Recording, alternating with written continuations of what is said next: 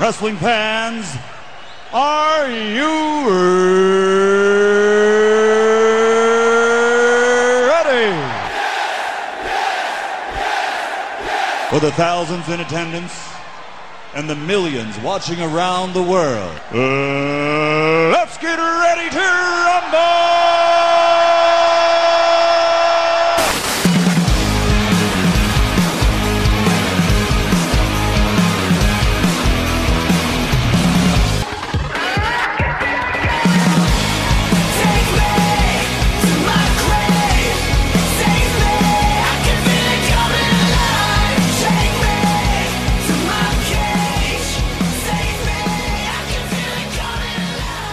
What's going on, guys? Welcome back to WrestleRant Radio here today for Thursday, June 8th, 2023. I am Graham G.S. Matthews. Hope you guys are doing well and having a great week so far. We have the usual Raw and Dynamite talk here today with Mr. Marceau, but before any of that, though, we got an exclusive interview with the NXT champion Carmelo Hayes. This was taped prior to Battleground a couple of weeks ago, but still a great conversation nonetheless, talking all things Carmelo being NXT champion, his roots in Lowell, Massachusetts, coming up in the independent scene, his role so far as the NXT champion, carrying the brand, and so much more. A great conversation with a longtime friend in Carmelo here on the show today.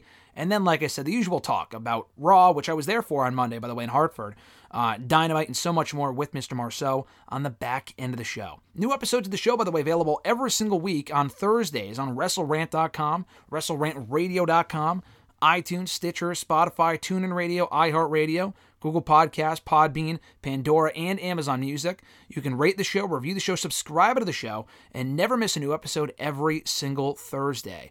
And by the way, you can go back and check out our interview last week with Kurt Fuller from the Masters of Puppets play, also from No Holds Barred, Ghostbusters 2, Wayne's World. Kurt was great. That conversation was from about a month ago, talking about the play that's actually airing right now, or playing right now, rather, here in Brantford, CT, at the Legacy Theater in Connecticut. Really good play. Talked about it last week, but the play, I mentioned it again because this is the last weekend that the play is running. So if you're in the Connecticut area, New York, New Jersey, Philly, Rhode Island, Mass, whatever, even if you're not in the area, you can fly in and check it out. But it's well worth checking out. It's a great production. I love being there a few weeks ago. And Kurt talks all about it in our interview from last week. And you can check it out for yourself this weekend at the Legacy Theater in Connecticut. With all that being said, enjoy my exclusive interview, folks, with the NXT champion, Carmelo Hayes. Graham G.S. Matthews here at BleachReport.com, fanside at DailyDDT.com as well. We're coming up on Sunday's NXT Battleground event, NXT Championship. Headline of the show, the current champion Carmelo Hayes against Braun Breaker. Carmelo, not the first time we chatted, my man. How you doing? Hey, man, what's up, Graham? I'm great, man. Thank you so much for having me on. Dude, I feel like we're going full circle. I know I just saw you and we spoke last month before you won the NXT Championship, like a day later, but like, let's go full circle here, man. 6-7 years ago, Lowell, Massachusetts. I speak to you. I meet you talking to Christian Casanova at the time, talking about your pro wrestling injuries for a chaotic wrestling show. And now you're fucking headlining the show for the NXT Championship on NXT. I mean, I know you've spoken a lot about this in recent weeks and interviews, but like, how mind-blowing is that for you?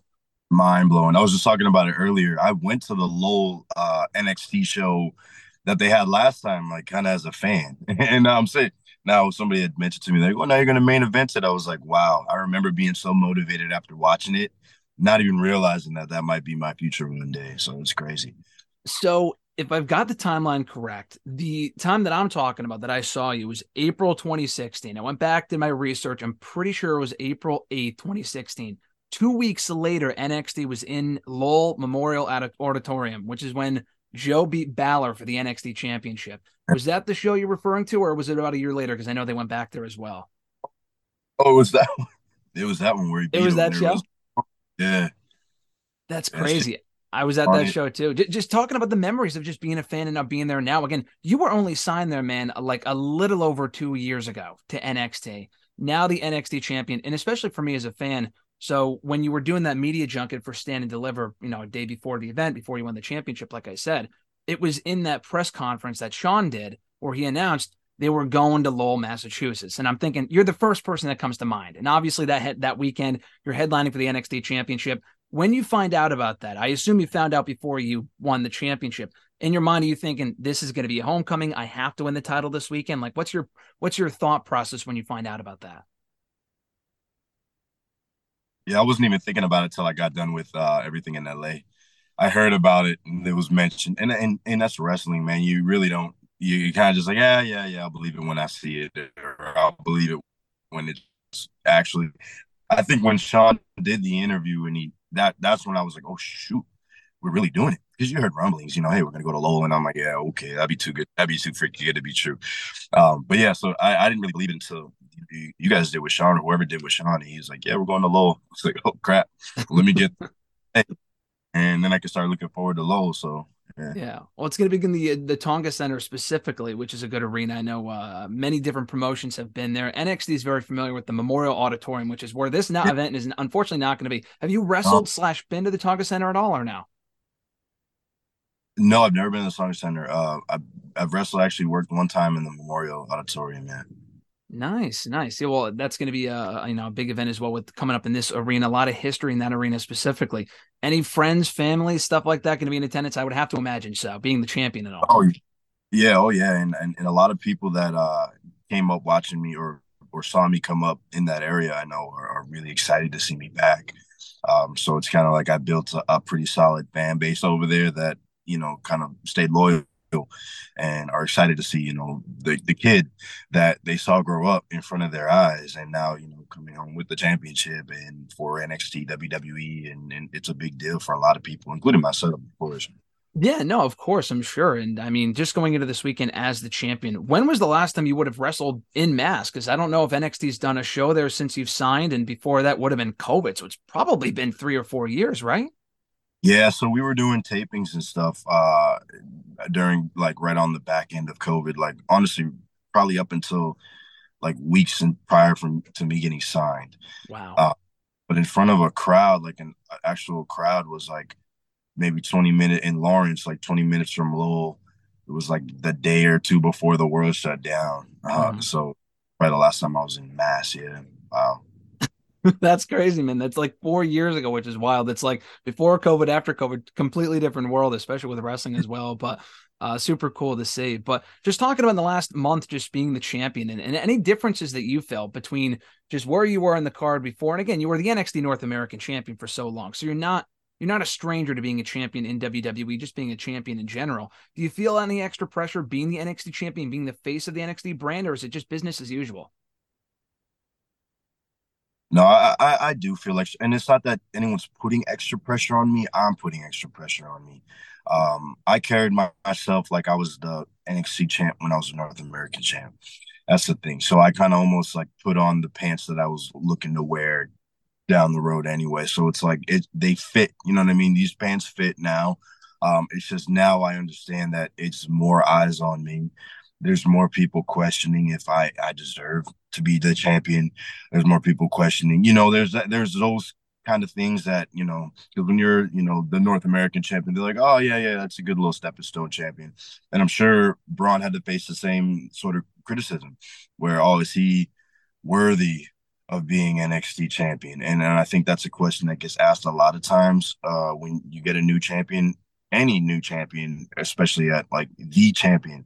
So that's kind of the pressure I put on myself to make sure that I prove that I deserve to be the NXT champion and that I can carry the NXT champion and all the prestige and all the pressure and all the responsibility that comes with it.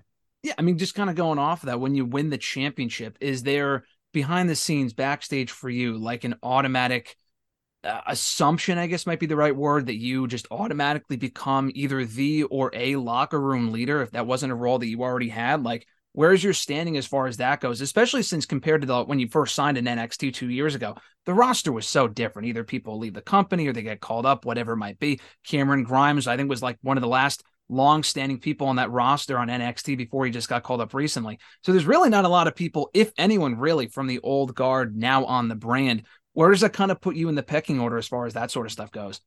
Right at the top, right at the top, and that's fine because I'm taking that with a lot of grace and a lot.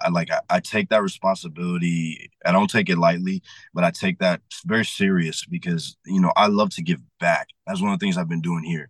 I'm just giving back to the newer talent because there's.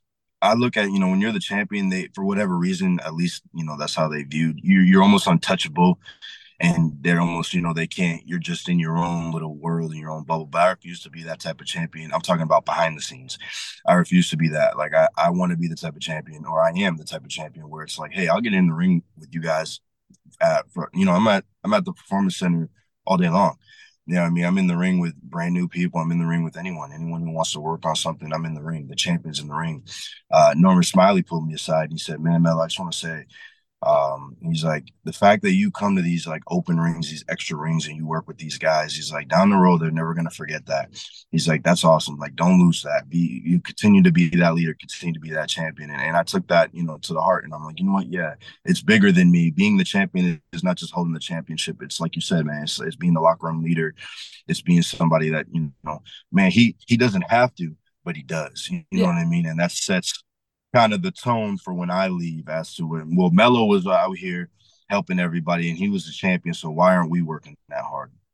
Exactly. Taking that extra step, going that extra mile. And we've seen that in just all the talent you work with, whether they're, ultra experienced or not, whether they come from the independent scene or not in the last couple of years that you've spent in NXT and going to those open rings and stuff that you mentioned. Is there anyone from, like, I say the new crop of talent? It could really be anyone from the last year that you see big things in their future as far as someone either that comes from, again, the independent scene or another promotion, like a Dragon Lee, for example, or just someone that is brand new to the scene, like a Tank Ledger, someone like that who has, in my opinion, loads of potential. Someone like that, I guess. Sure. I mean, yeah, I mean, you could go up top and you can go with the Dragon Lee's, amazing talent. Obviously, I'm Dar, that's here is amazing talent. All of these guys, Dragonov, Dijak, Nathan Fraser, Axiom. I can name like 10 great talents. As far as like new up and comers, like yeah, Tank is great, Hank Walker, Tavion Heights, uh Oro Mensa, and I hate that I'm probably forgetting people. Even Charlie, guys like, you know what I mean? There's so many studs. And even with the girls, Tiffany Stratton's killing it. Roxanne is so consistent. She's amazing. Cora, there's Lyra. I mean, shoot, I'm not even just naming everybody Yeah. there's so many great talent that are out there right now cooking. And I love that I get to be a part of helping a lot of these guys and girls at the performance center. When I leave, leave that place a better place. You know what's crazy? Until you mentioned, I totally forgot. But that same show that you were working, that chaotic show where I met you for the first time, Dijak was on that show as well as Dijak, and now he was on that show as well. Him and Flip Gordon both. Isn't that wild? Really? Yeah, I don't know. I think he faced. Wow. Pretty sure he faced Brian Malonis, but I could be wrong about that. Another Northeast, wrestling legend, of course. Wow. On NXT? This was not the NXT show. It was The chaotic show that you were on in Lowell. Yeah. That's crazy. And now he's going to be on the NXT show as well. With what did I? What did you do on that show? You said Jack. Yeah, I don't remember. Yeah, I don't know. I was trying to think of the opponent you had on that show. I was trying to think through it. I'm not sure. I forgot. I think Dijak faced Malonis, but I'm not sure. But again, I look at the card for this Sunday, and Dijak's on the show too in Lowell against Dragunov. Last man standing match. Is that a match you want to run back at some point? I don't think you guys have had a match in NXT yet, right? You and Dijak? Bro, Dijak, the very first person.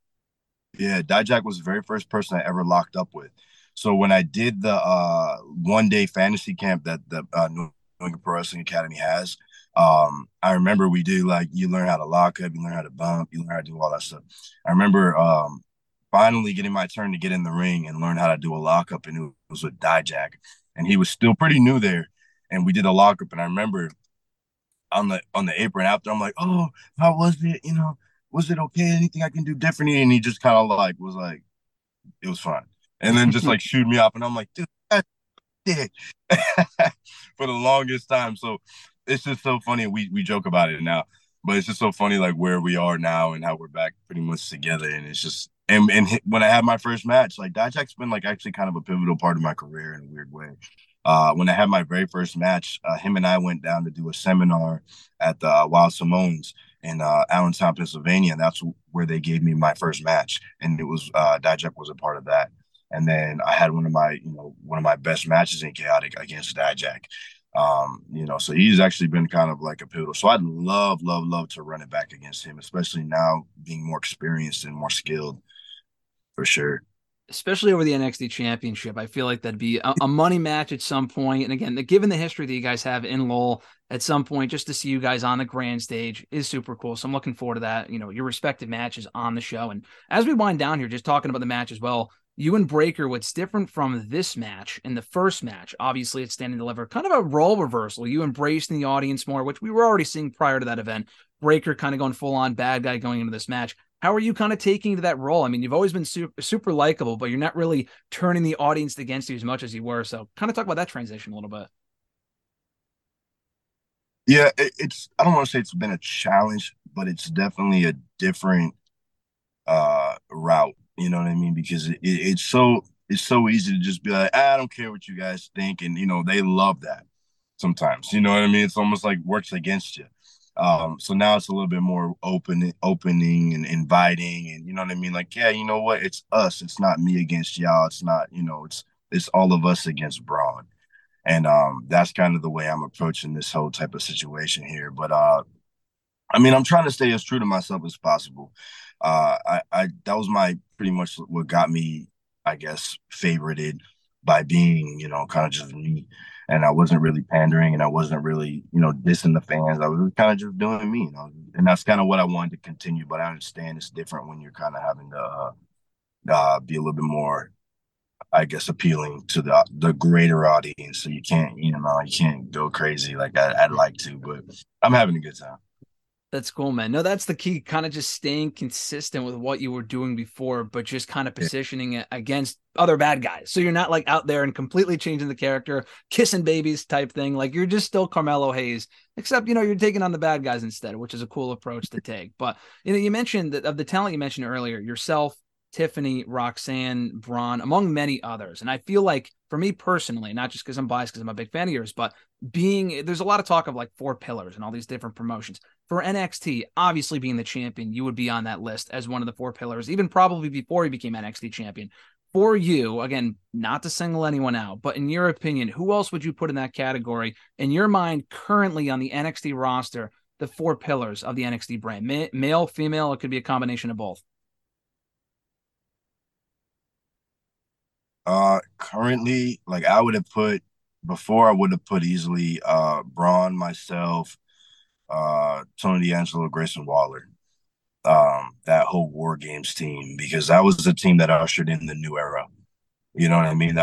We were the four guys, and it was a real legitimate conversation. Like we were the four guys that they were like, "Hey, we're gonna run with you guys. Like, please, like, don't let us down," because we didn't have anybody else. OGs left. They were all, that War Games match was the end of an era. But now I'd say myself, Braun, and then I'll throw in two women, Tiffany, Roxanne.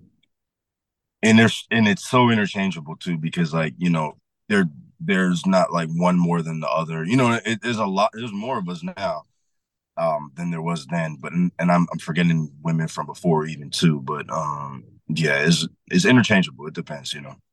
Last question for you, Carmelo. Favorite match that you've seen in Lowell, Mass, either as a fan, being in the business, whatever, obviously ahead of this coming weekend show in Lowell? It had to be the Joe and Finn Balor match. I remember being on the edge of my seat. I remember being in the business and still like freaking out watching it. Like, whoa. And that's how you know it's a good match. If you can, you know what I mean? You can what's going on. So like, whoa. And then the whole finish and everything. I just remember leaving that event like, wow, that was freaking cool, man. Those guys are all, yeah. So probably that match, yeah. Still stands out 7 years later, man. And again, like I said, a week before that, just seeing you in Lowell at that Chaotic Wrestling show 7 years later, headlining for the NXT Championship. It's literally a dream come true. I'm going to be there at that event coming up this week, and I'm looking forward to seeing you, man. This is, again, full circle, and I super appreciate you taking the time tonight, man. Appreciate you always, Graham. Thanks, bro. Appreciate it, Carmelo. Best of luck, and congrats on all the success. I'll catch up with you soon. Thank you. Big thanks to Carmelo for the time. Like I said, we recorded it prior to the Battleground show in late May, just a couple of weeks ago, which was a great show, by the way. A really good match in the main event between himself and Braun Breaker. So check that out when you get a chance. The show itself, that is. I was there for that show, like I mentioned in our interview, and Carmelo's just awesome. Super happy to see him killing it right now in NXT. But now let's throw it to my conversation with Mr. Marceau, breaking down Raw from this past week, which I was there for. Dynamite from Wednesday night, an eventful episode. The main event of Collision announced, and a WWE Hall of Famer passing away on Wednesday afternoon in the Iron Sheik. Mr. Marceau, brother, how you doing? Doing good as always. How about you? Doing excellent. Like I said, I'm satisfied coming off the week of wrestling that we've had. I was there for Raw on Monday in Hartford, had a great time. It seems like we have a very eventful summer ahead with AEW Collision premiering next weekend with CM Punk on the billing. He's going to be teaming up with FTR against Jay White, Juice Robinson, and Samoa Joe, announced on Dynamite last night. Like I said, Raw was quite good. We've got more names announced for the men's and women's Money in the Bank ladder matches. More bloodline dissension, which we will touch upon as well. But like I said, before all of that, do got to mention this. As of yesterday, announced yesterday, the news broke, he passed away. The Iron Sheik no longer with us at the age of 81, passing away. Very big loss. I mean, the guy was 81, and so he's lived a very long life, but still, definitely a surprising loss for the wrestling world. He's been around forever, and you see the tweets all the time, fuck Hulk Hogan, all this other sort of shit. Saw a lot of people talking about that yesterday, but a lot of fond memories, not for me specifically, not having grown up. I know you're in the same boat, not having grown up on the Iron Sheik, but still an iconic name in the industry, former WWE champion, one of the biggest and arguably best heels in wrestling history. Did a lot of big business for WWE. He's made a lot of appearances over the years. He was a name in pop culture. A lot of non-wrestling fans knowing who the Iron Sheik is as well, or was as well. So, thoughts on the passing of the Iron Sheik and the latest loss to the wrestling world? Yeah, it's crazy. I mean, I feel like lately I thought I heard that he was in some pretty bad health, but yeah, like you said, probably like one of, if not the most like known heel like in the golden era of WWE. So I mean, definitely didn't see him growing up, but I mean, I think everyone knows like who the Iron Sheik is at some point. Like with his match with Hogan, Backlund, like he was pretty big in the 70s, 80s. Yeah, pretty crazy that we've lost two former major heel WWE champions in the last 2 weeks. We only just talked about superstar Billy Graham, I think probably 2 or 3 weeks ago. He passed away just recently as well. And now the Iron Sheik, so rest in peace, Iron Sheik. He will be missed, and I'm looking forward to the video package they will very likely put up for him on SmackDown coming up on Friday, probably replay on Raw coming up on Monday. Speaking of Raw, though, I thought it was a very good show, and again, I'm biased because I was there, but I heard from you. I saw a lot of people on social media saying the same thing. One of the better Raws, honestly, in recent memory. Honestly, just being there, I can tell you, because you watch the show every week, and it's honestly, for me, and maybe I'm just a fucking idiot, it's hard for me to decipher what is real and what is not real with these crowd reactions. So as we go through the show here, I could tell you what was legit and what was not. I could tell you the reaction for Rollins, the reaction for Dominic Mysterio, people like that were all very legit. They were all very, very over. And the reactions to some of the matches as well, which we got a lot of good matches on Monday. But a number of Money in the Bank qualifiers as well. Multiple names announced, as I mentioned earlier, for the men's and women's Money in the Bank ladder matches. More names to be determined on SmackDown this coming week, and we have one more name that has yet to be revealed or announced as of on the Raw side for the men that we will hopefully find out this coming Monday on Raw. But as it stands right now, we talked about it last week, but Ricochet and Shinsuke Nakamura are in the men's. LA Knight qualifying for the men last Friday on SmackDown. Coming up on SmackDown this week, I'm pretty sure I got the matches mixed up. I'm pretty sure it's Baron Corbin and Butch in one qualifier, and then Mustafa Ali and Santos Escobar. And Corbin and Ali, yes, are free agents. Yes, they've been appearing on NXT the last couple of weeks, so I'm pretty confident in saying they're not going to win. Escobar and Butch feel like two easy people to be in that match, which would bring us, because I forgot about this when we were talking before we hit record here, that would make for 4 baby faces in that match. LA Knight is practically a babyface, even though he's not. Technically, he's a heel. He gets treated like a babyface. And then you have one more spot open that I would have to assume is going to Bronson Reed. So before we get to the women's lineup for the Money in the Bank ladder match, talk to me about the men's and if you have any updated picks. I mean, I am cautiously, optimistically picking LA Knight. I'm going to sound like an idiot and have egg in my face when it's like Nakamura winning, but I like Nakamura, but I'm good. I think it's got to be LA Knight. I know you would agree as well. Yeah, based on who was announced so far, I feel like it should be LA Knight. I mean, Ricochet, no thank you. Nakamura, no. I mean, I know they're pushing him lately, but kind of out on that. I mean, Butch, no. Santos Escobar, no. either Mustafa Ali or Baron Corbin. No, we don't really know the 6 guys. Like I said, maybe Bronson Reed. Seen people say Riddle. I mean, I think even if it is Riddle, I feel like Imperium could screw him and he'd lose anyway. So probably Bronson Reed. But I just feel like he already lost. So why would you put him in at that point? So I feel like LA Knight's the only one that really makes sense right now. I guess we'll wait to see who the 6th person is. But just looking at it right now, I think it should be him by like a landslide. The thing with Riddle that I don't understand, and we already talked about this, I think, last week, or at least mentioned it before we hit record, that he teased a week or two ago winning Money in the Bank and cashing in on Gunther for the Intercontinental Championship. That is obviously the direction they're headed in, with not him winning Money in the Bank, but him challenging for that championship. He attacked Giovanni Vinci backstage on the show this week. That match, it's more a matter of when and not if it's going to happen. I don't really see why they waste the time, because he's not going to win the briefcase. And having him win only to cash in for the 2nd straight year for the men's winner on a fucking mid-card title, and that championship is, listen, it's a prestigious championship at this point. It's still very dumb, especially now that we have an active world champion. You can't use the excuse, oh, Roman Reigns ain't around, he's unbeatable.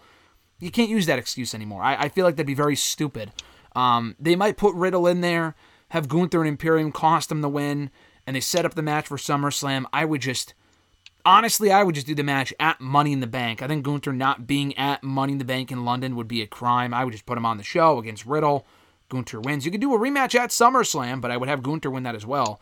I think Bronson Reed just makes the most sense, but I feel like it's got to be LA Knight. I mean, are you in the same boat as far as you're hearing these reactions and you're kind of surprised they're not capitalizing on this guy by now? I mean, we'll see. I think capitalization would really depend on if he wins Money in the Bank. I mean, I think him winning was definitely a good start to make into the match. But I mean, if he wins, I guess I would say from there they're definitely capitalizing on his popularity. But I mean, besides him, all these other people, it's kind of like you said, we've kind of stated they're just there. Like, they're good, but like if you're going based on potential crowd reaction, he's like leaps and bounds ahead of all these other people. And none of this mid-card crap either, where he cashes in on the United States champion like, Austin Theory or whatever. I mean, I know Roman Reigns' championship is kind of in a holding pattern right now. Very likely until WrestleMania next year. The Bloodline stuff is going on right now. They'll probably do Roman and Cody at WrestleMania next year. I mean, hey, maybe he drops it before then. I'm not saying that he will drop it to Cody. That was the route I've expected them to take since he lost to Cody, since he beat Cody rather at Mania a couple of months ago. I know he's not going to cash in on Roman Reigns and win, but I mean, listen, you have an entire year to cash in, and they haven't done that yet where someone holds on to the briefcase for a full year, and I would like to see that honestly with LA Knight. I feel like that'd be a unique approach to take. For the women's Money in the Bank ladder match, we have Zoe Starr qualified as of Monday's Raw, Becky Lynch in there, Zelina Vega as of SmackDown last week. Coming up on SmackDown this coming week, wait, is there one more? Is there one more person from Raw that hasn't qualified yet? I think so. I think there might be one spot open. Yeah, I'm looking at it now. It says Vega, Lynch, Stark, and then Bayley versus Michin and Io Sky versus Shotzi, so that'd be 5. Okay, yeah, so there is one spot open on the Raw side. For some reason, I thought that stage was set. I guess not. I'm not sure who that person would be. But yeah, Bayley versus Michin on Friday, an easy win for Bayley. And Shotzi and Io, I mean, what are we doing here? Just give the win to Io Sky. Again, same thing. I look at that lineup, and we still have to see who's going to be there from the Raw brand, that third person. I just look at this as an easy win for Io Sky. Becky, I know you're a big Becky fan, as am I. I just don't think she should win. Bayley, been there, done that. Zoe I like, but she's not quite ready yet. Zelina, probably not. I feel like this should be where they capitalize on Io Sky and start to push her toward that top title picture.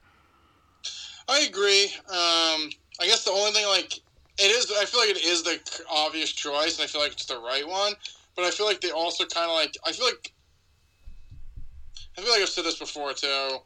With her, it's I feel like she's already not in line, but she could easily get a title shot against Asuka on SmackDown anyways. Mm-hmm. So I don't think she technically needs it. I mean, I think she should win it, but I feel like someone like Stark, so you said she's technically not ready or shouldn't win the belt right now, but her with the briefcase gain some momentum, and it's not like she's gonna be challenging for a belt anytime soon. So I think Io makes the most sense. I want her to win, but I wouldn't hate if someone like a Starks definitely on the up and coming would win it, just because it kind of make them seem bigger or have I don't know. I don't know how to describe it, but like I feel like I've always said for the Money in the Bank, like I think people that win it should be people that like have no chance to like get a title shot like in their current form. Yeah, and Io already got a title shot a couple of months ago. I see what you're saying. Yeah, I would. I mean, like Carmelo won, like she was not like ever like in contention of winning a briefcase, like a match, or like those kind of people. Like Becky winning it, like yeah, if Becky won, I'd go crazy because I love Becky, but like does she need to win Money in the Bank? Besides, like, putting on her resume, no. Mm-hmm.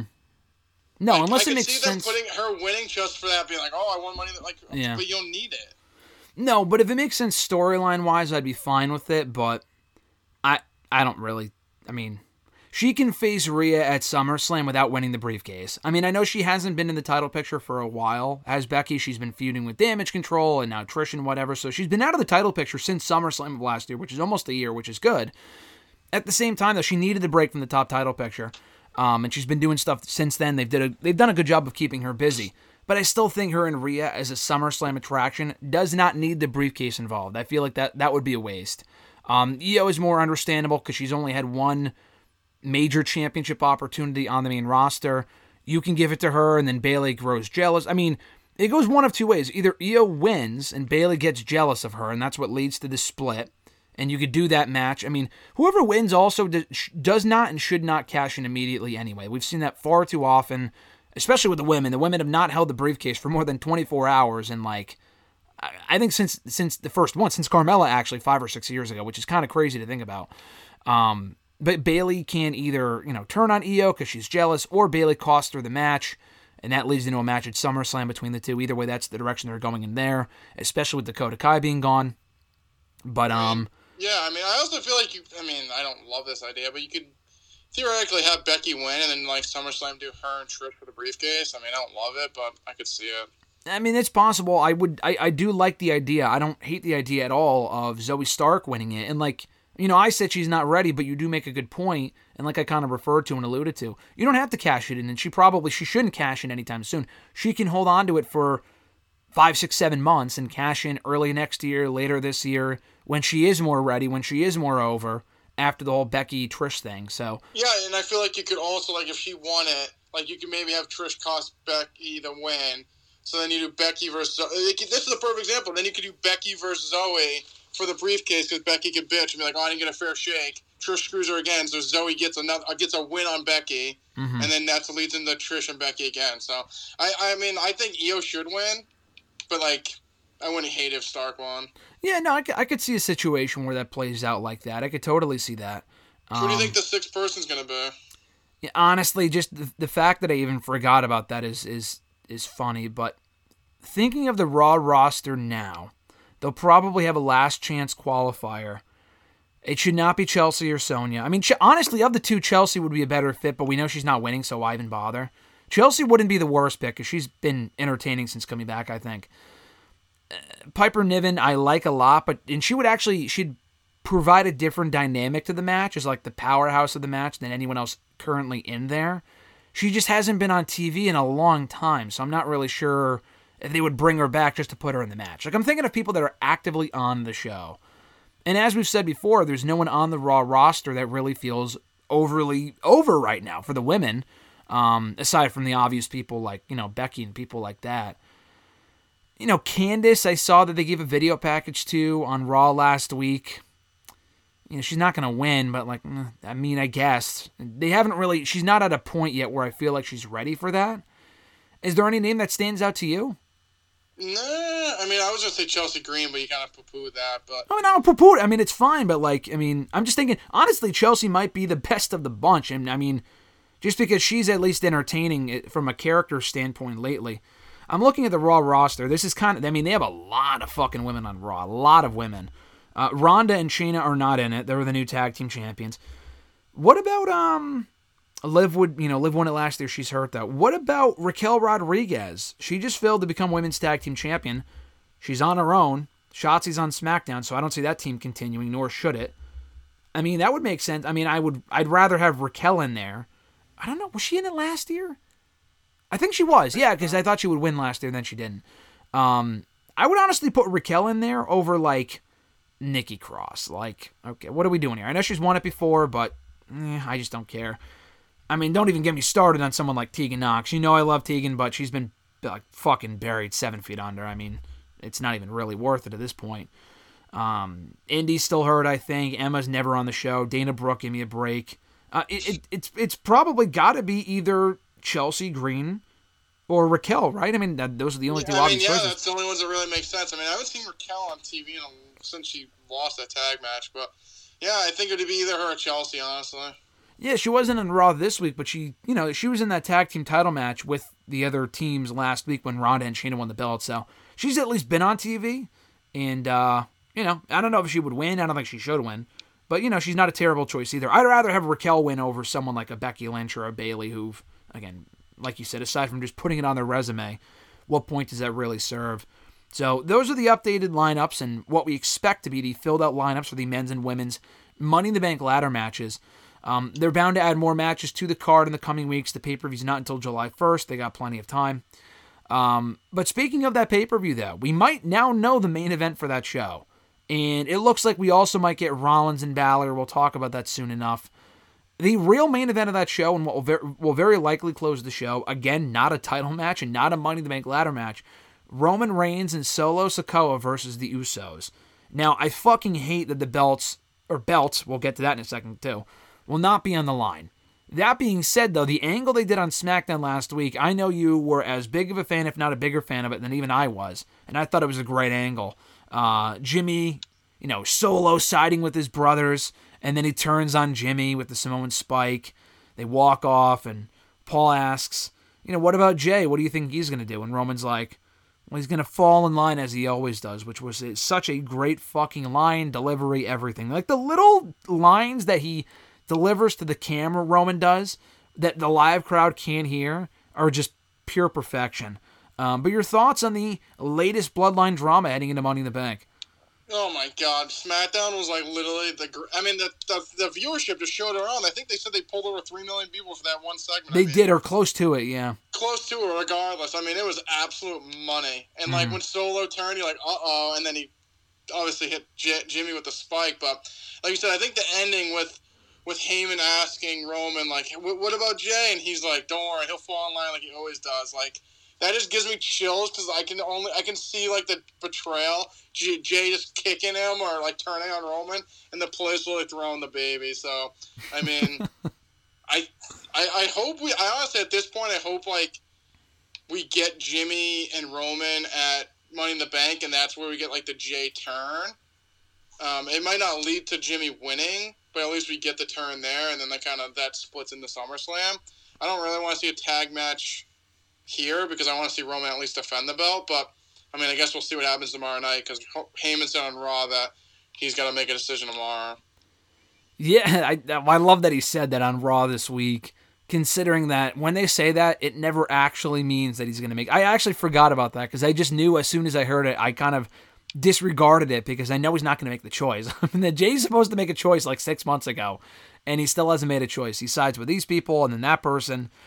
I don't think he's making a choice. I think he might team with Jimmy out of solidarity, but not actually turn on Roman until Money in the Bank. Do you think that we're getting Roman and Jay at SummerSlam? And I mean, Jimmy and Roman seems to make the most sense to me as far as the match that we would get first. I mean, I would prefer to see that personally. I mean, I would honestly... Listen, the tag team match I love, I would even do that on SmackDown. I know that sounds ridiculous, but I would do Roman and Jimmy at the pay-per-view and then do Roman and Jay at SummerSlam. The only thing I don't like about this is that I don't think, nor do I think they should, the Usos will win the championship. And Jay will lose again. I feel like it's a double-edged sword. I know you wouldn't be opposed to it. We've talked about it before. Maybe your thoughts have changed. I don't think Jimmy, especially Jimmy, but not Jay either, should be the one to beat Roman for that title. And I know it would be an amazing moment. The story would be full circle. But this is why I wanted Cody win at WrestleMania, because Cody, if he takes the championship out of the equation, then Jay can beat Roman without becoming champion. And I feel like that would have been equally as satisfying, but we're kind of past that point now. So where do you think this is headed as far as how you see this playing out? Yeah, I mean, it's tough. I mean, it's tough because, like I said, I mean, I don't think Jimmy could beat Roman. I think Jay, storyline-wise, makes sense. Mm-hmm. I don't think it's going to happen. But, like, I don't know. Like, maybe you could do, like, a fuck finish and Jay wins somehow and then Roman gets the belt. I don't fucking know. But I just think, like you said, if they're going to build it up, I mean, I feel like one of them should – the way the story's told, that one of them should beat him, specifically Jay, if anyone. But I don't know. I just don't see it happening at this point. I mean, everyone keeps saying, oh, WrestleMania next year. So, like I said, maybe they do, like, something like Jay wins, but, like, Roman has foot on the rope. They didn't see it. Jay has the belt for, like, a week, and then they just be like, oh, actually, they overturn. Oh, no, something. Because I feel like if you beat Jay clean again, it's like this guy's just a fucking loser at that point. Exactly. Like, and, like, they've really, I mean, yeah, they had, like, this long title reign, like, but, like I said to you before, like, it just, they were good as a tag team, but, like, they just were, like, basically Roman's lackeys for everyone, and they just get their ass beat at every turn. Like, Owens beat their ass, Drew, like, they eventually need to, like, get some solidarity or win something. So if Jimmy loses, fine, because I feel like Jimmy, even though they're twins and they've been tag team, like, Jay obviously had that little breakout as a singles guy and, like, had some success. Jimmy's been strictly just a tag team guy, honestly. Mm-hmm. But with Jay's, like, character development and in-ring action, I mean, it makes the most sense. If you're going to actually I know Triple H said there's no endings, the chapter turns, or whatever, but, like, yeah. If you're going to close the book, the final chapter should be Jay beating Roman. Yeah, I mean, I just think it should happen after he loses the title, but the problem is that's probably not happening until SummerSlam, and again, it would be for the belt. I just think there's a big difference, and I'm not saying Jay doesn't work as a singles. You said they've always been a tag team, they're a great tag team. I agree. You don't have to break them up. I do think Jay honestly does have a title run in him. I don't think he has a world title run in him is the thing. I think there's a big difference between being a breakout singles guy, which he has been and can be, and then being the fucking world champion. And then also being the one to beat Roman Reigns, who has beaten everyone on the roster, including people that don't even work here anymore. I mean, I've just always said, like, I have all these boxes, like, all right, whoever beats Roman, it's got to be this. It's got to make sense. The time's got to be right. It's got to be, like, the right program, good program. The person's got to benefit. It should be someone that hasn't been champion before, ideally, and someone, to me, that will be a made man, because Roman's been the guy in this company and hasn't been pinned in almost 4 years. The problem, the one box that it makes sense storyline-wise, but the one box that I don't see checked with Jey Uso, they're not making a new star. I know it's not always about making a new star. Cody Rhodes was already over. I get it. But they would have made him into a main event made guy if he won that belt. And he still will at some point. I get it. But with Jay, I don't see him at that level, though. I just see it being like a Kofi-esque run. And I get it. It's wrestling. It's WWE. I'm all about the moments. Kofi Mania was great. Were they going to make Kofi could have been more than what he was after that run was over. That's another conversation for another time. I just don't see Jay getting an extended run as champion. I see him winning the belt and then quickly losing it, which to me would be a fucking waste. I just feel like whoever beats Roman for it should hold it, not for 1,000 days, but I feel like they should be champion for a little longer than that. Like, having Jay win and then what? LA Knight cashes in, then we have another heel champion again. Like, and I love LA Knight, but I don't know. I just feel like I'm really protective of this thing. I mean, it's not even my thing, but like the storyline, I just really want to see it played out correctly. You can't waste this shit. Like, you have one chance to get this right, and they've passed up on so many other opportunities with Drew, with Sammy, with Cody. Jay makes sense. It's better than fucking like Brock or Goldberg doing it or something. I don't know, man. I'm still not sold on that yet. Maybe they change my mind, though. Maybe they change my mind in the coming month. And I'll sing it. I don't think he'll beat him clean, but I feel like there is something they could do, like, oh, he beats Roman, yada, yada, yada, leaves with a belt, and then it comes out after the fact, like, oh, Roman had his foot on the rope. Like, a dusty finish type thing? Off again. Or, like, they could do something like he beats him, but, like, Jimmy takes out Solo, so then Roman doesn't have it when he loses, da, da, da, da. Like I said, same kind of format, and then they face off again, and Roman beats him. I don't know. I just feel like if they lose again, they just like I said, he's just a loser, and I feel like even if he wins and they take it away, at least it's like, hey, theory beat Roman, and then it's like you said, like I don't think he's ever gonna be like a main event guy, but like you could then prop him up to be like, I don't know, maybe like once he turns, he'll be a babyface. Like I don't know, maybe beat Theory for the belt, like the U.S. belt or something. Like he could be propped at like a mid-card level because he technically beat Roman. Yeah, no, I'm fine. I'm fine but with like you said, if he wins the actual belt, he won't. It's not like he's having like a fucking historic reign. I think it'll last longer than my fucking. I don't even know. Yeah, no, I agree. Not long though. Not long. My Peacock subscription might run out for the month before he loses that championship. So I don't know. I love everything else you said, like him. Going after Theory after this thing is over, becoming U.S. champion, love it. I think that'd be perfect. I just don't love the idea of him beating Roman and then just losing the championship. I just don't like that. But him beating Roman, I like. That's the problem. I just don't like him beating him for the title. If he didn't have the belt, it would make sense because he could just beat him at SummerSlam and then. Well, is it time of the month? Is it time of the month? Is that the time of the week again where I could say that Cody Rhodes should have won at WrestleMania? Or are we not quite there yet? Not yet. I gotta bust out the tissues. I know I'm still crying about it. But listen, Cody Rhodes should have won at fucking WrestleMania. Hey, but listen, whatever. I'm looking forward to the match. SmackDown, it does feel like must-see for the Bloodline stuff alone. It was a great angle last week. Also in that segment, I know we're divided on this. I've already spoken my mind on this, but I want to get your thoughts. I don't like the new belt. I really don't. I think it looks like it's stupid. I don't like the color. But you said you like it. I like the design. I know you said you like the design. I do too. I just feel like this would have been a nice opportunity to get a new design after 10 years. I liked it. I don't know. Like you said, I think if anything, the color, like I thought it looks gold at some points, but it does kind of look like more mustardy yellow in other points. But I mean, I think the design. I like the design. Like I think the big W in the middle. I don't know. I think maybe it's just because I like simple and it's pretty simple. But I don't know. I feel like they've been giving these things out like fucking candy for years. They can't just change the logo like the way it looks. So I liked it. I mean, I think it looks better than fucking royal blue and red and. Yeah, that shit. So. Yeah, it's an improvement over the blue belt. Pick your poison there, but no, I like it. It's an improvement over the blueberry belt and the fucking cherry belt that we had with the Universal Championship for so long. Which, by the way, I do not know still after a week almost what lineage this championship is carrying. The most comical part of all of this, regardless of the fucking color of the title, that's trivial. It says on the championship, dude. It literally says they went out and made a new title and wrote this on there. Undisputed champion. And as far as I know, they're still going to call him the Undisputed Champion. Dude, we have another fucking champion on the Raw roster. Like, what are we doing here? And here's another thing, too. I'll mention this quickly. Actually, we kind of transition into Raw here. A great world title match on Raw. Seth freaking Rollins and Damian Priest. Really good match. Rollins wins. Probably setting up Rollins and Balor for Money in the Bank. That sounds like a fun match. Here's my problem. I just don't really care because Rollins has beaten Balor so often and Balor ain't going to win. Balor ain't a threat. When was the last time he got a meaningful win over anyone? I know he beat Nakamura a couple weeks ago. Cool. I mean, the guy lost to Edge at WrestleMania. I mean, in retrospect, why the fuck did he lose to Edge? And I mean, seriously, like we talked about the Cody thing. What about the Edge thing? I mean, Edge has shown up for one match since then. He lost on SmackDown a couple of weeks ago. He hasn't shown up since then. Him losing to Edge made absolutely no sense. Oh, the hero goes over in the end. No one, who cares?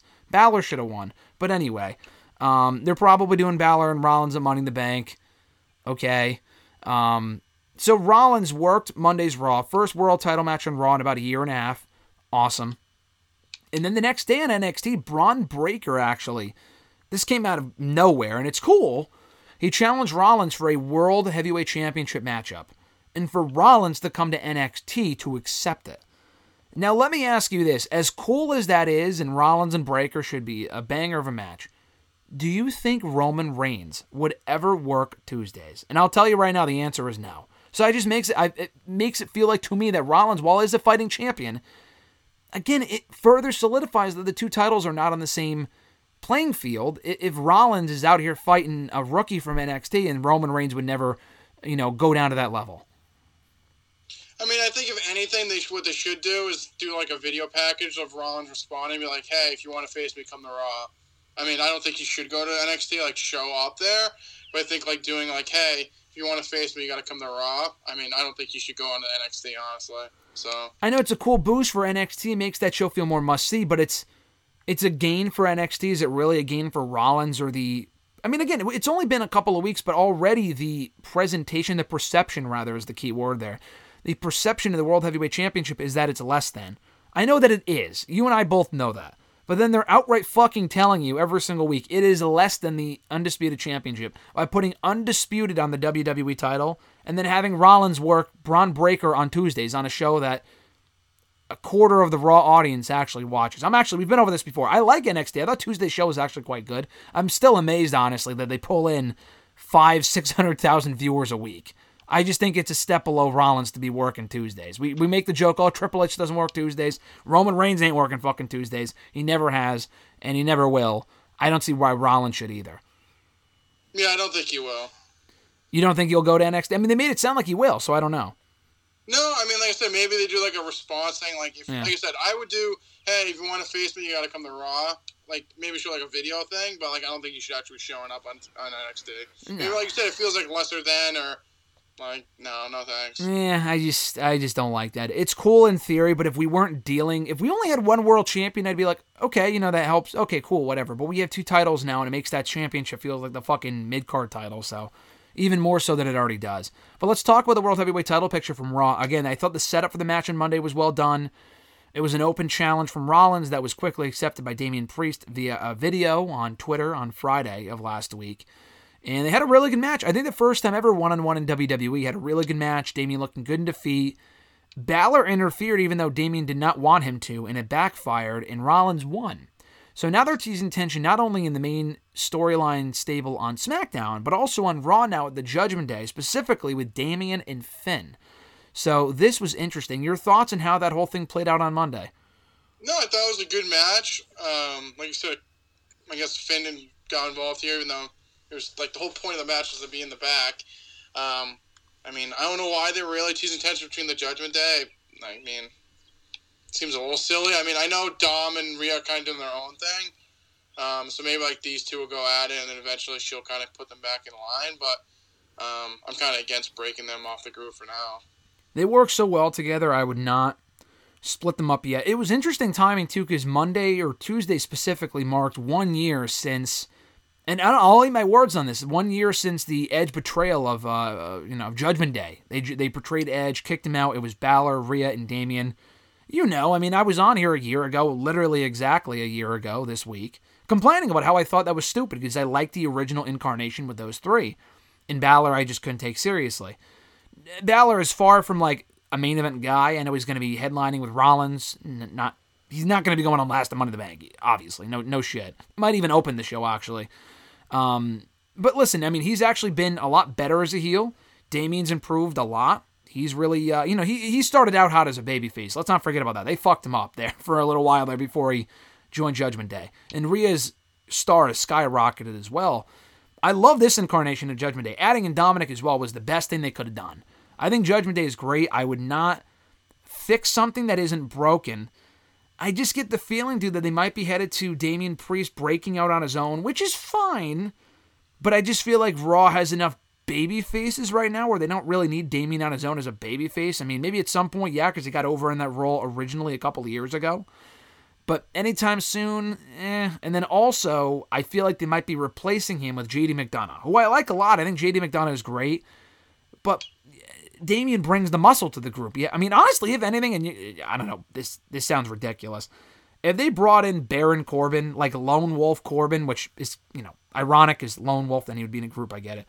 If they brought in like a Dark Corbin to replace Damian, I wouldn't break up Judgment Day, but I'm just saying if you needed someone to replace Damian, that might make more sense because he's a bigger guy.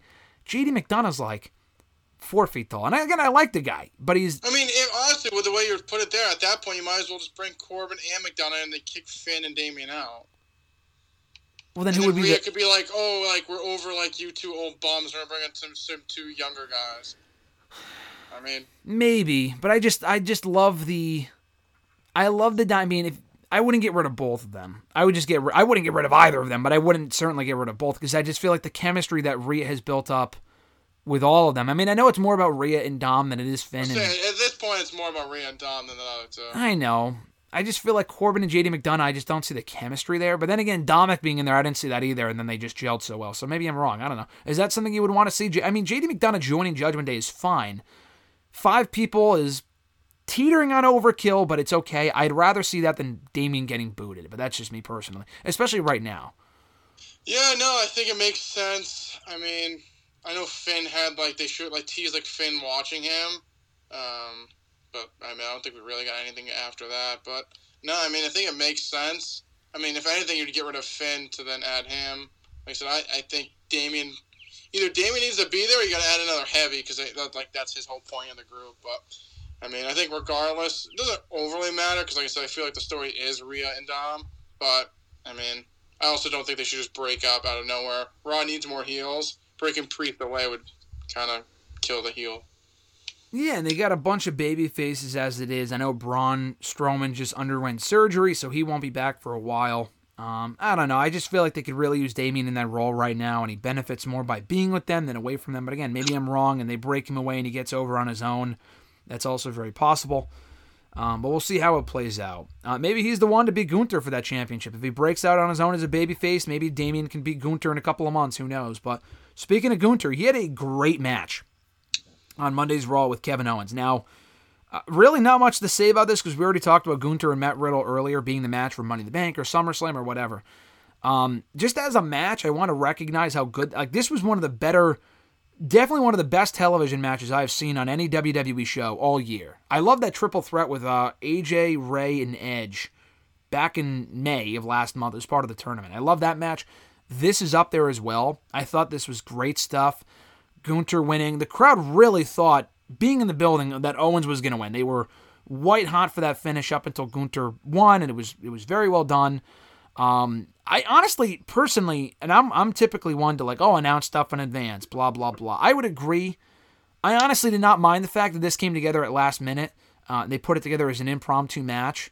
It's not like a dream match. It was a first-time ever match, but it's not like, oh man, they really should have saved this for a pay-per-view. Could they have? Yeah, but there's enough people Gunther hasn't faced where, him and Sammy can be saved for down the road. But Kevin Owens and Gunther I thought was just excellent, and I want to get your thoughts on it. No, it was easily one of the best Raw matches in a while. It was one of those matches that even my dad was middle of the match, oh, it's a really good match, which usually you don't even say that on Raw. So I thought this was great. I feel like he has so many opponents. The story makes sense. I feel like Imperium's going after Owens and Zayn. They kind of need some wins there. Gunther teaches him respect in a way, and I thought this was a really, really good match. And I feel like Gunther was in control most of the match. Owens had some hope spots in there, but, when in doubt, ring general rules, so it is what it is. No, an excellent match. I'm looking forward to seeing what they do from here with both guys. Owens and Zayn, I assume, are feuding with Imperium for the tag titles, and Gunther will face Riddle, so seems like a pretty logical match to do. But, no, this was great. I love the fact they put it together, and more of this on Raw, please. And it is worth noting. I got to mention this. I said this to you jokingly earlier. I can't just bring it up when it's convenient, but Vince was backstage at Raw this week. The sky is blue. He lives in Connecticut. No shit that he would be there. But apparently he did have pretty significant involvement, creative influence on this show. Listen, I got to give them credit. This was a really good show. I don't know how much he changed or what he changed exactly, but this was a really good show. So it's not like everything Vince touches turns to shit like that post-WrestleMania Raw, which sucked. This was a really, really good show, I thought, and he deserves credit for it. Listen, you got to praise the guy when it's good. You got to shit on him when it's bad, and this was one of those cases. One last thing from Raw, though. Dominic Mysterio and Cody Rhodes get into it on Miz TV. I thought this would lead to an impromptu match between the two on the show. It did not. So that tells me if they're not advertising it for Raw next week, that tells me they're saving this for Money in the Bank. And it sounds like they made a couple of jokes, but Brock's hibernating for now. And the word on the street is that they're saving Brock and Cody 3 for SummerSlam. I guess I'd rather they just move on from this. But thoughts on Cody and Dominic being like an attraction for Money in the Bank and early prediction and who goes over? Do you think Brock could show up and cost Cody the win and then Dominic beats Cody? I don't know if I would do that necessarily. I'm down. I like it. I think Dominic's really over Cody. Like I said, I feel like I kind of knew that it was going to be him and Brock at SummerSlam, so I'm not too surprised, but I like the direction they're going and with this being next. So, I feel like Cody should win. Dom winning here would be huge, but I don't know. Is Brock gonna? Why would Brock cost Cody? He just beat him. Yeah, who gives a shit? Yeah, doesn't really make much sense. So I would have Cody win here, and then we lead to Brock and Brock and Cody. Cody losing a third match on pay-per-view in out of 4 in the last couple of months might lend a bit more credence to your dad's complaint about Cody being buried. I'm not going to say he's been being buried, but another loss isn't... I don't know about that. Yeah, exactly. I would have Cody win. But a very good show on Monday. I thought Dynamite also on Wednesday was a very good show as well. A couple things from that show. They did announce last weekend 2 matches, dream matches, made official for Forbidden Door later this month. They got the 2 video package treatments on Wednesday's Dynamite. No real build for Forbidden Door otherwise, but listen, it's a show that it's not so much about storyline stuff. They just like to put together matches that are the internet's going to love or matches that'll just be great. I really like last year's show. Gives you a chance to kind of get familiar with more New Japan talent like last year. We talked about this last year. Like Ishii, you didn't know too much about, and he was supposed to be on the show, then he wasn't. But, you know, like people like that you may not ordinarily see. We're getting that again this year in the form of 2 major matches made official. Kenny Omega defending the IWGP US Heavyweight Championship against Will Ospreay in a rematch from Wrestle Kingdom earlier this year. And then you also have Bryan Danielson taking on Kazuchika Okada for the first, and maybe not for the first time ever, but for the first time ever on pay-per-view, I'll tell you that much. In what a lot of people are calling a dream match, and understandably so. Does this interest you at all? I know you're not the biggest New Japan guy, like this sort of stuff, dream match fan, whatever. To me, this sounds great, specifically Danielson and Okada. That sounds like it could be awesome. It doesn't really have a lot to do with anything. It's just a match that just sounds fucking cool on paper. Do you care? Are you looking forward to either match, or what are your thoughts on these? I mean, I'll watch the show. I'm not, like, overly interested. I mean, they were shoving Okada down my throat last year, and he was in that 4-way that was so forgettable. Mm-hmm. I mean, Danielson, what he's doing now is, I mean, I think it's probably one of the some of his worst work he's done in AEW, so it's not, like, overly exciting. But, I mean, I know what's his face? Ospreay and Kenny will probably be good. But, I mean, like I said, it doesn't really build any storylines. I mean, I know last year when they did kind of, like, bring in some more New Japan guys to build up the show, I feel like Dynamite, those were, like, the worst Dynamites we had. So, we'll see, but I feel like they just literally passed over the WrestleMania just to get ready for this Forbidden Door show that really doesn't have any storyline implications. It's more just, like you said, like a dream show, if anything. Honestly, I'll tell you this much. I'm looking forward more to this show already based on those 2 matches alone than I was for anything on the Double or Nothing card. And that wasn't a bad show. We talked about it, but it was one of the weakest shows they've ever done on pay-per-view. Not to say that it was bad, but just like, even the booking I didn't even mind, but like the actual matches, I feel like I've seen a lot of that sort of stuff before with the overbooking and the shenanigans and the nonsense, and it was hard to care, honestly. It was I enjoyed the show, I told you that, but it was a very weak show. This already isn't storyline significant necessarily, but it already sounds sexy on paper. And I don't know if they're going to have any New Japan people on Dynamite before the pay-per-view. Good, bad, or indifferent, I'm not sure if they're going to be doing that again. We have 2 Dynamites left, really. I know they have New Japan shows and opportunities to build up the show as well on their end, but for AEW, they have next week's Dynamite, the week after that, and I think that's it, because I think the show's on the 25th, so they really got to put together the rest of the card. They don't even really necessarily, I mean, they're going to announce more matches, obviously. These 2 matches will sell people on the show. But I also don't want to wait until the final Wednesday before the pay-per-view, and then they announced 8 more matches. It's like, they do this shit all the fucking time. Like, space it out better. I don't understand why they do that. It's so annoying. WWE has done that in the past a lot as well. Not as much lately, but AEW has been very guilty of it for the last couple of months. I am looking forward to that, though. I mentioned this earlier. The first main event for Collision also announced. CM Punk and FTR in Chicago in the main event of the show, taking on Jay White, Juice Robinson of Bullet Club Gold, and Samoa Joe. So we heard rumors of Punk wanting to work with Joe.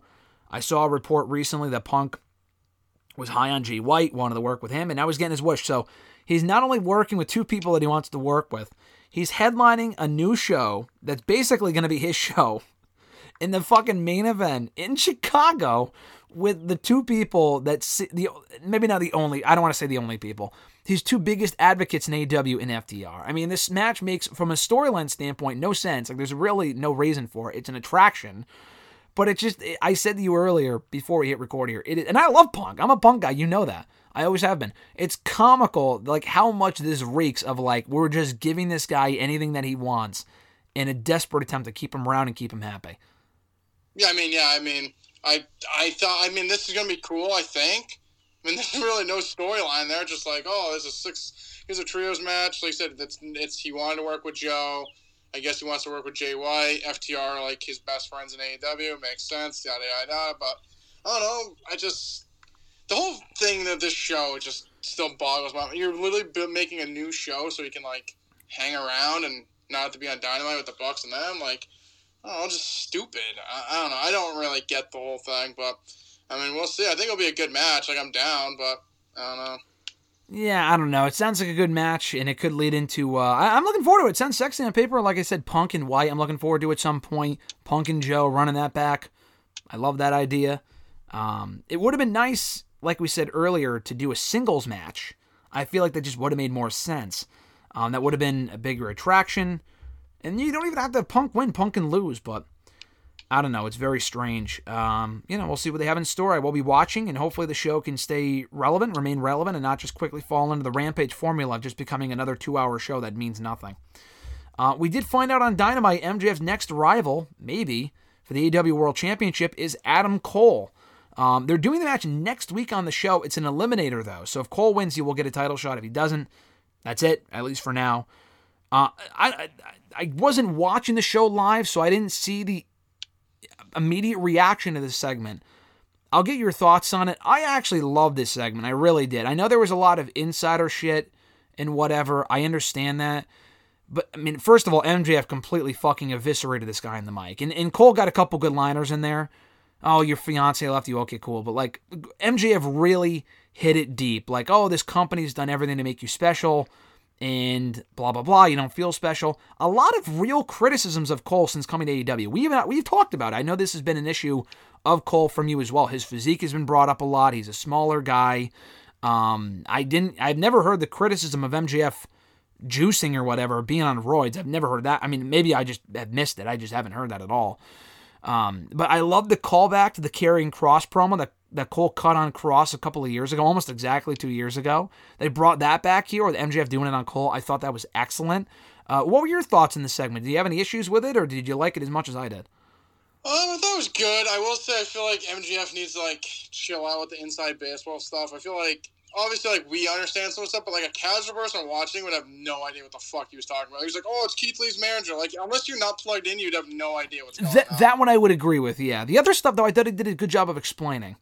I will say, I feel like when he was like, this company's literally built you up and you've literally done nothing, I mean, I feel like that's, like, the biggest truth it's true. I've heard in a while. Yeah, I mean, it's true. Like, I like Adam Cole, but I feel like his run's been meh at best, and like you said, like, he just, like, I don't know, like, I honestly feel like I don't want to, like, rip on the guy. Like, I feel like there has to be, like, a health problem. His physique is just, the transformation is just kind of mind-boggling, honestly. I just don't, I think it's to the point, like, I think, like, it's either, like, he gave up or, like, he has to have something wrong. Like, it's, like, a huge, like, and people will be like, oh, it's not that big of a deal. I don't understand, like, how that happened.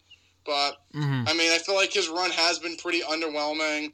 I mean, the whole Orange Cassidy thing, he got hurt, he came back, did Jericho, okay, whatever. I guess we'll get him and MJF here. Like I said, I feel like MJF picked him apart, but it doesn't really totally shock me. I mean, oh, like, you're on juice, like, I guess, is that good? I guess that's a good comeback. I don't know. The guy's fucking ripped out of his mind. I don't know. At least he works out. I really don't know. So, I guess that's what we're getting next. Like I said, it's an eliminator, so, I mean, I don't see MJF losing, so I guess this is what we're going to get in the interim, or is Cole going to beat him? I really don't know. So, I thought it was okay. Like I said, I feel like MJF, his promos are good, but, like, he brings up too much inside. He talks about high school a lot, too, which I don't love. Like, oh, back in my day, like, I did that. Okay, dude, I don't need to hear that every week. So, I think he was good on the mic, but just chill with inside baseball and try to keep things in the present. He's, like, a big storyteller, but it's, like, goes back to things. It's like, how many times are you going to talk about it? I agree, but I will say I thought this worked, though, because it reminded me of the Punk stuff, because it sounds like it's all true. Like, especially when he said, like, oh, and when Punk gave up on whatever he said about Punk, that was funny. And then he said, yeah, I started watching Ring of Honor, and I became a big fan of it. Like, I believed all of that. And if it's not true, I still believe it, because he sounds convincing enough. I actually like that sort of stuff, because it sounds like it's a real story. And, again, like, it's true. The physique stuff, like I said, doesn't really bother me. I can understand why you would have an issue with it, because you're not wrong. I'm not going to say he's in as good of shape or better than the shape that he was in NXT. Doesn't really bother me personally. I was just thinking more about what you said about how, you know, they made him out to be special, and he had this. He was right, dude. Like, he said that he went to Florida NXT. Shawn Michaels, top guy, had an amazing run as world champion, arguably the best NXT champion they ever had over there when NXT was at its peak. And so it's not like, oh, he's the NXT champion now for a year, like Braun Breaker, and he's beating like fucking developmental people. No, he was champion at the time when NXT was at its hottest. And then, like, he comes over and there's no buzz. Or there's buzz, but it's like it dies out, or he just gets overshadowed, or he doesn't live up to the hype or whatever. I can understand all of that, so I'm glad he actually brought that up because it's not wrong, but I don't think it like buries Cole either. He did bury him in that promo, but it's not like I can't look at Cole the same way ever again. I mean, a lot of those criticisms are accurate, and if they really want to prove that stuff wrong, then he needs to live up to the hype. The Jericho stuff I liked. The matches weren't. The match at Double or Nothing wasn't great. But speaking of that, though, I do worry. Do you think they're doing the match next week? Because Jericho, who was not on the show, conspicuous by his absence, and I say that because he's on every fucking show. He never takes time off, really. Like, he took a month or two off a few years ago. Beyond that, he's always on the show. I feel like Jericho might cost Cole the win and continue their feud. I really hope I'm wrong on that, though. Please, no. He's already beat him twice. Well, Jericho has to get the win at the end, so... I saw a few people say that, and I'm thinking, I really fucking hope not. That sounds terrible. Yeah, I'm out on that. Oh, that sounds awful. I know you say you don't want MJF to lose. I agree. I'd rather Cole win. I mean, maybe MJF cheats too. I don't know. I just... If someone's going to cost Cole to win, it better not be Chris Jericho. And then you can go back to MJF and Cole down the road, but... Why? Like, another match? I don't want to complain about something that hasn't happened yet, and there's no indication that will happen. I just have a bad feeling that I've seen people say that, and it put the thought in my mind that I'm thinking, God, no. That sounds terrible. But like I said, I did like the show on the whole, though. I like what they're doing with Takeshita and Don Callis. I like that whole thing. Orange Cassidy and Swerve, I thought, had an excellent match. I really thought this would have been where Swerve won the championship, and he lost again. And they're keeping the belt on Cassidy, and he has a great thing going. I know you don't agree, and I understand, but Cassidy's like really over right now, and he's having great matches. I just would not have had Swerve lose again, and now we're getting an 8-man tag team match next week with Keith and Swerve on opposite teams for the millionth fucking time. Can we please wrap this up? No, I thought it was a good match. I honestly thought Swerve was going to win, and then he lost by a roll-up. So, I mean, the only reason I really watched this was Swerve was in it. Kind of literally over pockets at this point. But you know, in here, we'll get Mogul affiliates and Sting, Darby, and Keith Lee and pockets against Mogul affiliates next week, I guess. Oh, well. Now, we had a good main event on the show, Jay White and Ricky Starks. I liked the match. When they said that FTR and Juice Robinson were banned from ringside, you knew someone was coming out to help Jay White win. And that's exactly what happened. Although there wasn't a name I was expecting. But I mean, when they announced Joe for that Collision main event, I'm thinking, oh, maybe he'll help Jay White and to establish an alliance before the show. Or he's the third member of Bullet Club Gold. I don't know if Joe wants anything to do with that shit, but I'm thinking, maybe. It ends up being the Guns. I have never seen, at least in recent memory, more opportunities given to a team. And I'm not even going to say they're bad. I agree with what you've said in the past. They have improved. I will give you that. They have improved. But people still don't care. This made for such a lame ending that people didn't give a shit about. To me, it overshadowed the match. It ended the show on a flat note. The Guns they're not over. They've tried with them on their own. They tried with them as tag team champions. They tried with them in the Firm. They tried with them with their dad. And it's just, they're not over. This Bullet Club Gold crap I was already just not a fan of because it's like, who cares about the Bullet Club in 2023?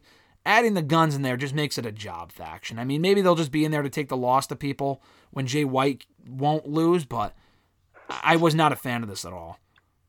Yeah, I mean, I like the Guns. I agree. I mean, I have two eyes in four technically when I have my glasses on, but I like them. You just got to like I said, I have four eyes at this point. I think Tony does too. I mean, they're just not working. Like you said, they put them with their dad, didn't really work. Put them on their own, didn't really work. Put them with the Firm. I mean, that's like putting me and you in the Firm. I don't think we would have got over either. But so that didn't work. Put the belts on them, didn't work. Like, I guess it's like if you're gonna keep trying and you don't want, like, if they're really dead set on trying to make them a thing, I guess. But like, they're honestly they're like in QT status right now. Like, no one cares. You can put them with all these different people. I don't think people will care. I mean, I guess, like, if they're going to put him with this Bullet Club Gold, I mean, I like Jay White. I like Juice. I mean, I guess you got to start somewhere, but, like, I just don't see it really working. But I guess if you're really dead set on trying to get these guys over, hopefully if you actually push White to be, like, a top guy and Juice, like, in the middle, fine. But they're not even really being pushed like that. So why are you going to put them with them when they're not even over? It's like, I feel like you should have waited till like White and Robinson kind of were more established and kind of seen at a higher level. When you put them with them now, it's like they're kind of like a mid-card heel group at this point. They're like a step above the fucking Factory or whatever the fuck QT was doing. So QTV now, yeah. I like Jay White a lot. I really like Juice as well. I just don't think they're really putting enough stock or whatever you want to put it. Like, they just keep going back to the Bullet Club but, like, why should we... Like, I think Jay White's a star. Like, people tell me he's a star. I think he's great. I think he can be a main event guy, but they haven't really told me on the television why I should think that. If you don't watch New Japan, no one would really think that.